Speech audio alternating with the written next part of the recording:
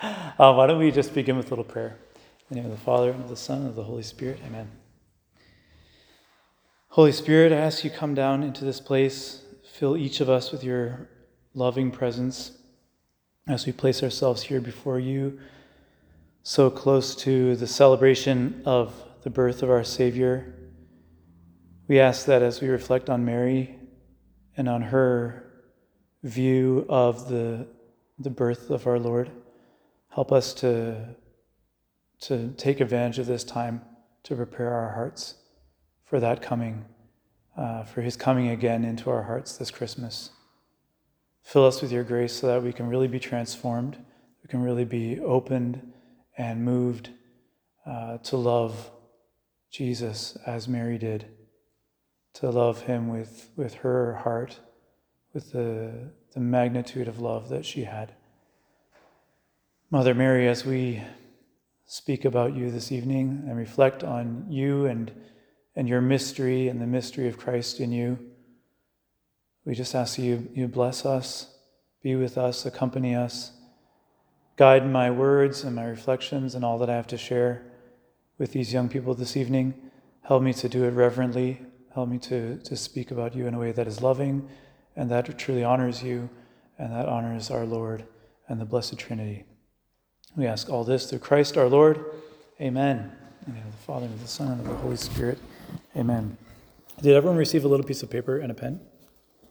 So I'm going to give you some homework to begin.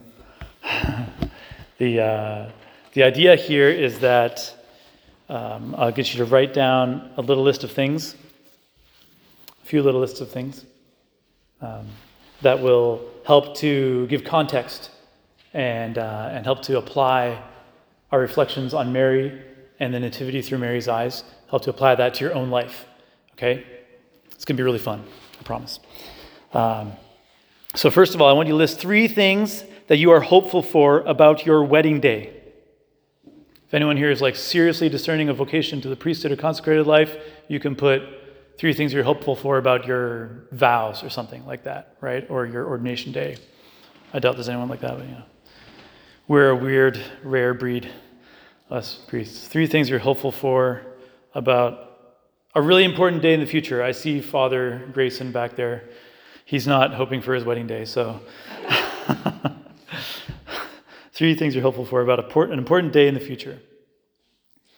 Let me think of what I would put. I don't know.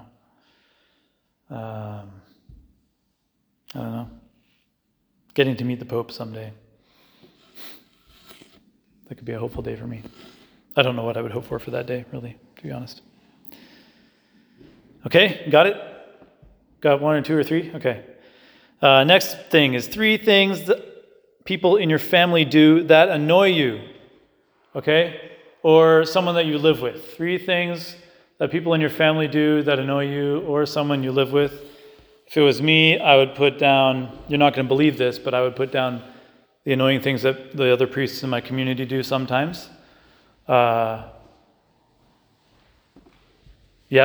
priests do annoying things. I know, it's hard to believe, right? Priests have defects. Impossible.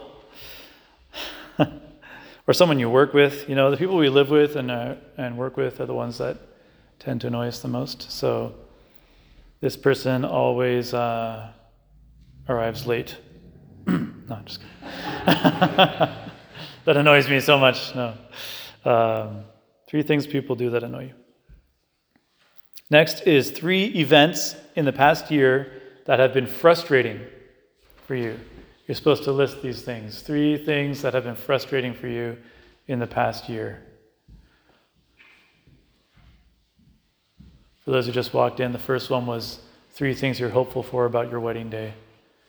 And the second one was 3 things that people in your family do to annoy you, or that annoy you. Maybe they don't do it on purpose. It just annoys you. And now we're on 3 things that have been frustrating in the past year. This is a nice thing to do at the end of the year because it kind of, releases all of that tension. I just drove 2 hours to get here. Every time we drive, we get frustrated. It's, always happens. Okay, and the next one is just one thing.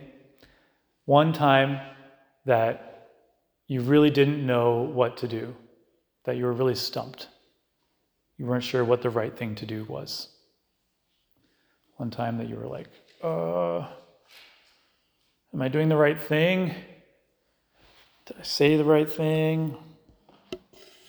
It doesn't have to be like a life-changing thing, but one time you didn't really know what to do. And the last one will be 3 people that you love. And maybe you don't need to write this down, but just think about how it makes you feel to think about the people that you love, those 3 people. Maybe it's someone you've got a crush on. That's, not advisable because it could change tomorrow. So, 3 people that you love, that you really love, and how that relationship, what it does in your heart. I forgot to tell you that I'm not going to make you hand these in, so you can be honest. Right? We're not collecting this. This is just for you to reflect on the Nativity through Mary's eyes. You might be thinking, what the heck does all this have to do with the Nativity through Mary's eyes? Well, maybe you've already got it figured out. What would it be like? What would it be like for us to experience the Nativity, to see it from Mary's eyes?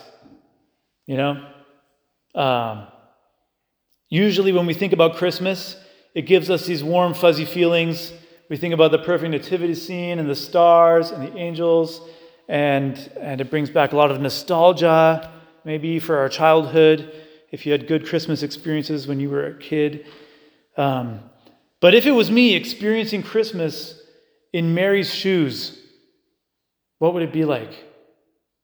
I think that's kind of what this topic invites us to consider. If I had to experience all the things Mary experienced surrounding this event, this momentous event of the birth of Jesus Christ, the birth of the Savior, starting from the Annunciation, the moment the angel came, the whole thing with Joseph, the going to Bethlehem, the getting there, ending up in a stable and giving birth to Jesus. If I had to experience all of that, I would probably act a lot differently than Mary did, and react a lot differently to everything than Mary did. But I think that we need to reflect on it. It helps us to reflect on it through Mary's eyes and to reflect on our own lives in that way. Because we have a real call from God to live out the gospel in our daily life, to live out the mysteries surrounding Christ's life, the life of the Son of God, in our daily life, like from our day to day. What does that mean? We're not going through exactly the same things as Mary did. We're not actually like bringing the Son of God into the world or giving birth to Jesus. But we are called to make Christ present in the world in a way as Christians. And especially those of you who have the call to be lay people in the world, you have a special calling to make Christ present in daily life through your living out the gospel, through imitating Christ and imitating Mary in your day-to-day life. So there's kind of an analogy between Mary's life and ours. She literally brought Jesus into the world. We are called to figuratively, but very really, bring Jesus into the world through making him present in our lives, through our choices and our decisions, through how we live out the gospel in our day-to-day life. So we have this awesome opportunity every day to imitate Mary by trying to do that, to make our lives kind of mimic or repeat the pattern of Mary's life. If she brings Christ in, we're supposed to bring Christ in, then it helps us to look at the way that she does it, the way that she lives that relationship with Christ and with the world, that bringing Christ into the world. And I think that when we imitate Mary, we're doing more than just like exercising virtue. You could exercise the virtues of any great person throughout history. You could say, I don't know, who's a great person that we would like to imitate in history? Why do I think of all the bad people that I wouldn't like to imitate? I don't know. John Paul II, okay? It's John Paul II. He's awesome. He did so many great things. I could imitate him by by looking at the way he lived. There's a great story of how he would sneak into the chapel and prostrate himself in front of the tabernacle. I could start doing that and say, okay, I'm trying to be like John Paul II, right? When we imitate the people in the gospel, it's different because in a very real way, there's a mystery in Christ who is present in me, who makes himself present in the Christian, in the baptized soul, and makes himself present in the world through the way that Christians live in the world. Okay? It's like Christ his life is still there, right? John Paul II's life isn't really still here, unless we talk about the communion of saints. Maybe we could find a way to say that. But Christ's life is really, really present in me. And when I live a Christian life, when I live the gospel, I'm really bringing Christ around with me. It's awesome. It's like he's applied to everyday life. He's applied to the present circumstance through me. He's activated. It's like a power that's activated, that's turned on. The power of Christ, of his kingdom, you could say. His kingdom becomes present in the world when we do that. So there's a really deep theology behind this. When we ask ourselves, what did the nativity look like through Mary's eyes? That's one thing. It's a totally other thing to say, what was Mary's real experience of it? Because, what we see and what we sense through our senses is often very affected by what's going on inside of us, by what's going on inside of our hearts. Perfect example is the nativity. If you had any teenage girl from the city where I live who had to spend a night sleeping on straw in a stable, okay, how would she report about it afterwards? She'd probably be like, it stank, it wasn't comfortable, it was cold, it was really dark. How would Mary report about the event of the nativity afterwards? Having experienced the same external things, Mary's heart is in a different place. She's in a different place. So that's what we want to look at. We want to look at not just what Mary saw, not just what she experienced, but what was in her heart. How was the lens of her heart interpreting all of those events, which some of them were pretty nasty on an external level? It's helpful to imagine what it was like. It's helpful to put yourself there. St. Ignatius has a great exercise in his spiritual exercises, which you repeat for the whole gospel, all these different stories, where you apply your five senses to the scene. Imagine yourself there and use your five senses. What did it smell like? What did it feel like? What did you hear? What do you taste? What do you see? So imagine yourself laying on a bed of straw. Most of you have probably been to a nice farm where you can smell the cows and donkeys. What does it smell like in the stable? What does it feel like to lay on straw? What does it look like? It's probably very dark. They probably have one or two lanterns lighting the whole room. You might not be able to see into the corners. What do you hear? You hear animals rustling around. Imagine what it's like. And now imagine what is going on inside Mary's heart. What is going on inside of her heart? We need to ask ourselves what we believe about Mary. Was she a super down-to-earth person who just says things as they are? Oh, I remember the stable, it was stinky. Maybe she was a little bit down-to-earth without being irreverent. Or was Mary one of those, do we imagine her as being like very, very, very, very pious, who always speaks in kind of an angelic tone? I'd like to imagine Mary as a real girl, a real girl with a real voice, a real personality, right? But with a lot of virtue and a lot of love. All right. I want to go through 5 points. The 5 points are each related to the 5 questions I asked you. Okay? So you can look at your little cards there in order to make this real. The first point is Mary and the hopes and dreams that she has. So you wrote down hopes for your wedding day. Well, Mary was a normal human being and she had hopes and desires. Not having original sin, her hopes and desires were probably very purified and much more perfect than mine, but she still had hopes. She still had things that she thought in the future it would be so nice if, something, right? Now, some biblical scholars, some Catholic biblical scholars say that based on the verse from Luke that says, I do not know man, when she says that to the angel, it seems likely that Mary had a commitment to stay a virgin, right? Even though she was betrothed to Joseph, she probably had like a personal vow to God that she was going to remain a virgin. So maybe she didn't have hopes of getting married. Maybe she didn't have hopes of having children. Maybe she had given up those hopes and had said, I'm going to give myself totally to God, right? It's a very plausible theological opinion. But Mary had her plans changed. That's the bottom line.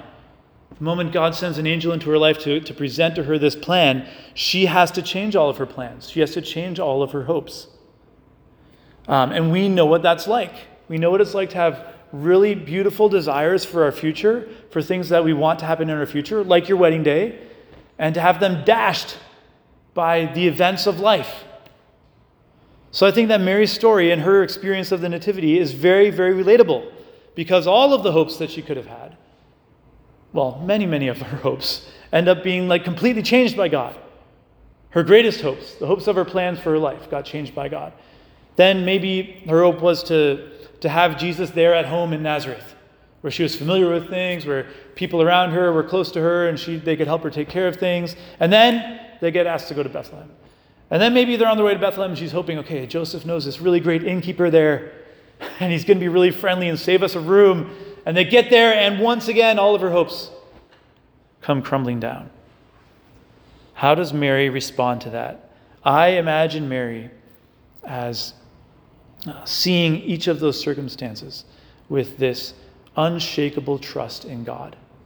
And this is one of those things that we need to take away from this. In the moments of my life when my hopes are dashed and when I completely lose it, where's my unshakable trust in God? How firm is my trust in God? Mary's heart is constantly saying, He will take care of us.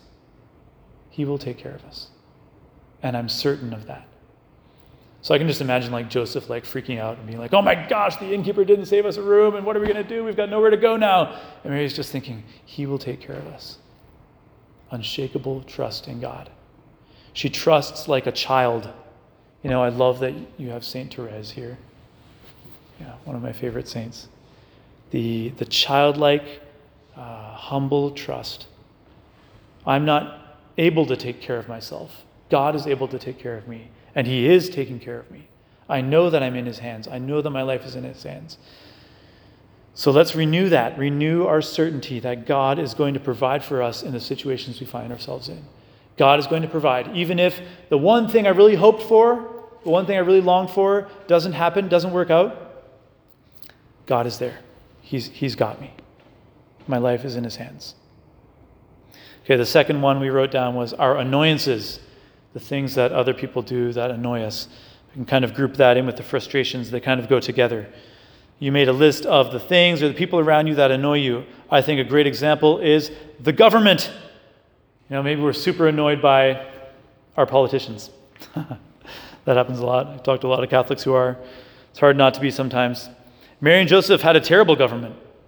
The government was the one who decided they're going to take the stupid census and make them all move to a different city in the middle of their pregnancy. Or Mary could have been very annoyed by Joseph, Are you sure you booked a hotel? It's like, no, I'm not sure. Well, I did, but I don't know. They didn't have telephones, so. And look at the different annoyances on your list and compare it to Mary's list of annoyances around the Nativity, right? They're probably not really very comparable. Probably can't really measure up to the things that Mary had to put up with. Her annoyances were many and great. She's giving birth to her baby on a bed of straw in a stable, in a stinky stable. And compare that list to what she humanly might have expected it to be like, what she humanly might have wanted that moment to be like. And what is it that allows Mary to be patient in the midst of all that? Maybe when you think about my annoyances, I think, a lot of times I got impatient. I don't know, sometimes I get impatient with the fathers in my community, even though they're perfect and they never make any mistakes, right? Sometimes we get impatient. What is it that allows Mary to be totally patient? in all of her difficulties. I think it's that trusting confidence, once again, in God's loving plan. She's both confident in God's plan, so like I'm annoyed by something, but I know that God's got something good to come out of this, right? Joseph is messing things up, but I know that even in his mistakes, God can bring something good out of it. That phrase from St. Paul, all things work together for good for those who love God. Mary was living that, before Jesus was even born. She was living that. All things work together for good. And then there's also this idea of her detachment from her dreams and her hopes and her expectations. She's able to say, yeah, this is what I would like it to be, but it's not that way, and it's okay. I'm going to let go of what I want in order to let God have it the way that he wants it. In Mary's life, detachment from the way things should be was radical. It was extreme because it was her whole life, her whole vocation. She had a plan of how she wanted her life, her relationship with God to be, and then God said, no, it's going to be like this. You're going to have a baby. You're going to raise the one who is called the Son of God.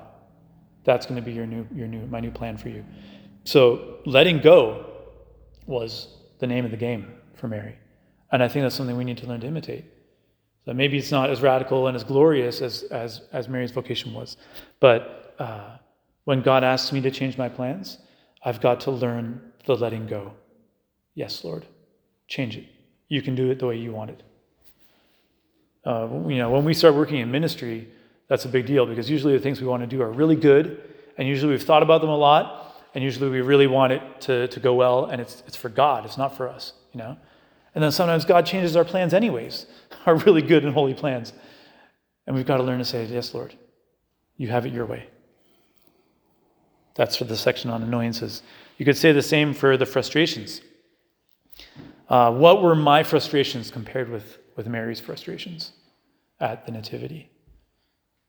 My little list of things that frustrated me in the past year. Now, sometimes we go through really, really difficult times, and sometimes they seem to be very great, even compared to Mary's. But look at Mary's.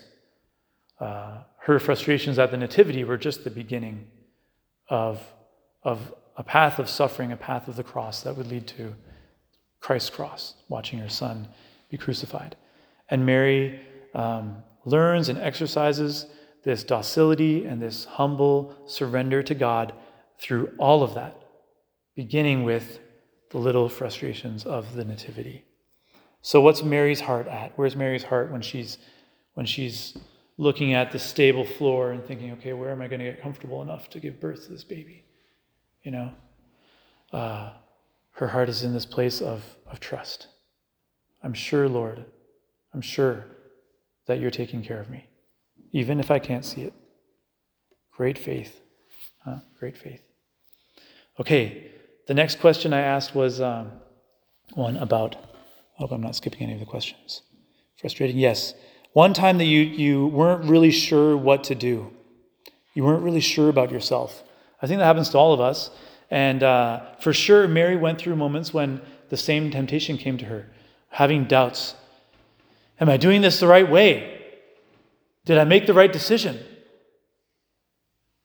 What if God expected me to find a better place to give birth to him? I'm sure that Mary had moments when the thoughts plagued her of doubting herself. Imagine her like laying there in the straw thinking, what if I'm not doing something right? And how do we usually respond to those kinds of doubts? I think that they can plague us sometimes. It can be like a whole internal turmoil. It can be like, getting convoluted inside my head, feeling bad about ourselves. And I think that Mary was for sure able to overcome that in a way. Maybe it helps if we ask ourselves, where does that worry and that fear come from?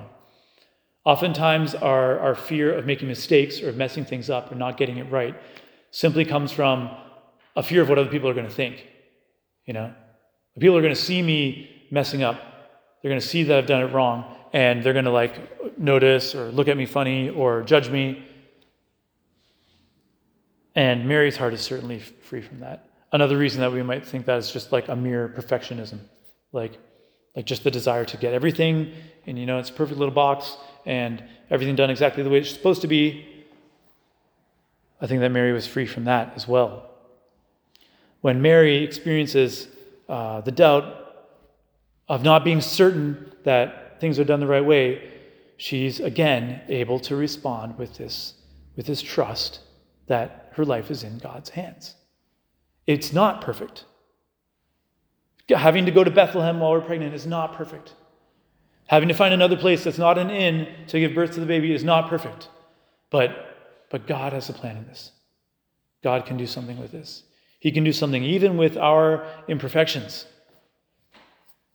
And I think that living with that attitude is really good for us as Christians because it allows us to be a little bit kind of daring, maybe even to take risks sometimes.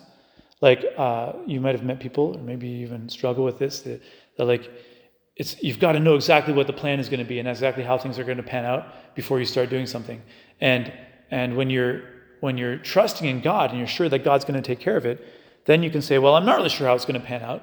And it could be a little bit chaotic and a little bit messy along the way, but I trust in him, and I trust that he's going to bring good out of it anyways, right? Tomorrow I'm doing a big mission giving Christmas presents to the homeless with like 50 people in Hamilton. And it's not perfectly organized. It's gonna be crazy. I don't even know how many people are coming, and so it'll be exciting, right? But I'm also trying to trust in God. He's got a plan. He's gonna bring good out of it. The attitude of a Christian when it comes to making tough decisions and being uncertain is that you discern, you pray about it, you ask God to enlighten you, and then you make a decision. And you trust that God is guiding your decision. We can't live in constant doubt of whether or not this is the right decision. When you've prayed about it and you've discerned, you say, yes, Lord, I'm going to do this. I'm going to trust that it's your will. Maybe the worst case scenario is that it turned out that I was wrong and it doesn't go very well. But even then, I trust that you can bring good out of it. And since I've discerned and I've prayed about it, I'm going to run into it. I'm going to go all in, put my whole heart into it. That's how we need to live our lives as Christians. Okay, we're on to the last point, which is the best one, the most central. You had to list 3 people that you love and think about how you feel when you think of them. Certainly, the best paradigm for understanding Mary's view of the Nativity is love. She experienced fear, she experienced discouragement, she experienced hope and having her hopes dashed, she experienced annoyance and frustration, but in all of it, what prevails is love. More than any of the other emotions and experiences, love comes out on top. Love is the key to dealing with all of our life's difficult circumstances. So think about how that applied in the Nativity. Think about how it applied when Joseph was, about to leave her and then had the dream and all of the tension and stress that probably caused. She chooses to love. Think about how it applied when they had to leave and make this long journey to Bethlehem, or when they got there and there was no room for them. Instead of annoyance, instead of impatience, Mary chooses love. She chooses to love the innkeeper. She chooses to love Joseph. When her hopes and desires are dashed, the way ours are sometimes. If the dominant attitude in her heart is love, then she's loving towards God. Her relationship with God never turns to, why did you let this happen? She's always choosing, yes, Lord, I love you. You have loved me so much in the past. How can I doubt that you will love me now? How could I ever doubt that you'll love me today? When she didn't know for sure if she was doing the right thing, even there, love prevails. All she has to do is look at the baby in her arms and love him. And from that day on, from that moment that the baby's born, it's all about him. It's all about loving the baby. It's really cute and beautiful way to look at Jesus as a baby. Maybe that's why people like Christmas so much, right? And Mary, looking at Mary, you see her as the perfect mother. She loves her baby so much. But Mary loves him more than any human mother. More than any human mother. And she's able to direct her whole life towards loving him. And I think there you have the key, Mary's key to living through all of those circumstances that we listed. The annoying ones, the frustrating ones, where hopes are broken. It's It's love. We choose love. We choose love for God. We choose love for those around us. We choose love for those we don't even know. And base our whole heart on that. One last idea is Luke 2:19. Luke chapter 2, verse 19. It's worth memorizing that one. It's where it says that Mary pondered all these things in her heart. If there's one thing that's going to make us most like Mary, it's the ability to ponder, the ability to receive all the things that happen to us in our life, all of those circumstances, the crazy ones, the hard ones, and to look at it with this attitude of pondering. What is God trying to say to me? Lord, what do you want through this circumstance? How can I please you in this circumstance? Constantly remembering God's deeds and turning them over, pondering them in our hearts. Let's ask Mary for that grace to be like her in her love, in her silence, and in her trustful dependence upon our Lord.